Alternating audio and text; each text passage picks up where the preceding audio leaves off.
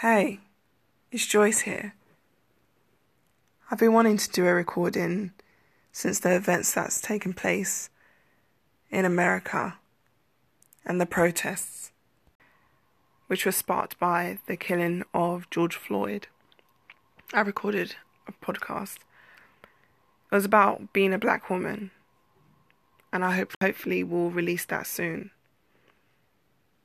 I'm looking to do and to have more conversations about what being black means and what it means for people that are experiencing it in the UK, in Britain, in London. These past few weeks have been really difficult for me, and I'm sure for many people, black lives do matter, and it makes a difference to say that. It's a painful history we must reflect on. Brings up memories. I know people that have been stopped and searched. I remember being discriminated against in so many different settings. Some covert, some overt, regardless of how it was shown. It was difficult to process. And so a lot of the time, what black people tend to do is we either laugh it off or we just accept it as it is. This normally happens. We have to find the mechanisms to cope with it. So I just want to send a message of hope. We're in this together. Awareness for all of us is being shared. I don't know if we're going to be able to be 100% ourselves, but conversations are being had. Let's continue to educate ourselves, continue to show empathy and understanding of where each of us are coming from. It's difficult, and I have shed many tears regarding this topic, even in 2020. I've had many conversations with black females about job interviews, being discriminated against, being spoken to in a sort of way. I've spoken to males who've been stopped and searched and they had nothing. There was no threat. There was just, they didn't look a certain way and they've been stopped and searched.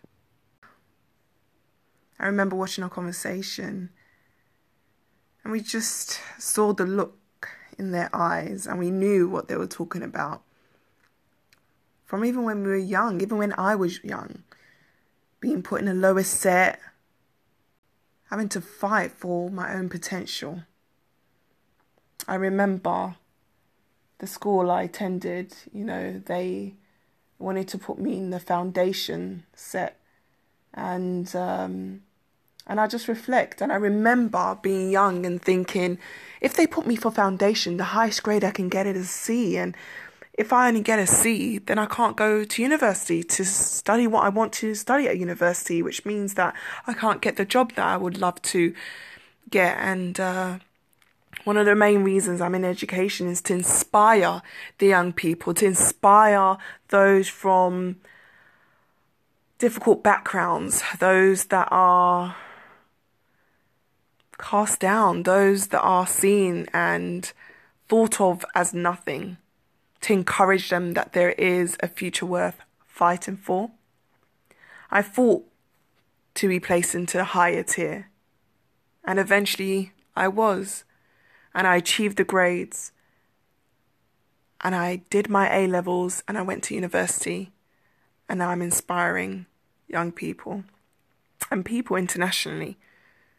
And I just thought that could have been taken away by that one teacher's decision to put me in a lower set. Even at that age, I knew that God placed something inside me. But what about those that don't know that? How do they fight for themselves? How do they stand up against someone trying to oppress them? some just give up, don't they? I'm grateful I had the chance, but many don't. Despite the teachers that I had looking down on my potential, I went on to study, and I did well. It's funny because now I'm an author. I'm an author of Diamond Steps to Success. And when I hold my book in my hands, I'm so proud and so grateful. I remember a lady bought my book and she showed it to her children. And her children said, "Oh." She said, "I met an author today." And the child turned the book around and she saw my face. And she said, "Mummy, the author's black." Wow. That child probably hasn't been exposed to many black authors. I mean, when I remember growing up, I don't remember seeing a lot of black authors and thinking that it was possible for me. We need to be an example. We need to make a difference. We need to be celebrated and recognized.